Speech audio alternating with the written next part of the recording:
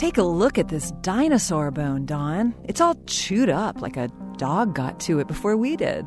That wasn't a dog. I think it was another dinosaur, Yael. And it's a pretty common find in Colorado's Mygatt-Moore Quarry. According to a study, about 29% of 2,368 dinosaur bones researchers found had bite marks from the serrated teeth of theropods, carnivorous dinosaurs that roamed the region in the late Jurassic period 150 million years ago. Researchers think these teeth marks came from Allosaurus dinosaurs, the most common theropod fossil found in the area. Which dinosaurs do the chewed-up bones come from? That's where it gets interesting.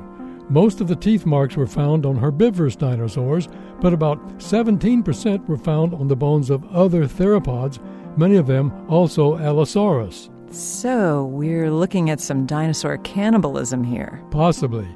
Cannibalism in dinosaurs is rare, and this is the first time we've seen evidence of it in the Allosaurus. I'm guessing eating a dinosaur of the same species wasn't exactly a dinosaur's first choice for dinner. Well, they weren't very picky eaters, but you're probably right. It might indicate a stressed ecosystem where food was scarce.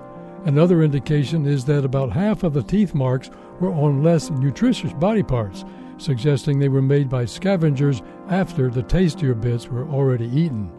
Scavenging usually happens more frequently when there's less food around to hunt.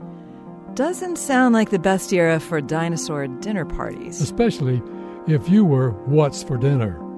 This Moment of Science comes from Indiana University. We're on the web at amomentofscience.org. I'm Don Glass. And I'm Yael Cassander.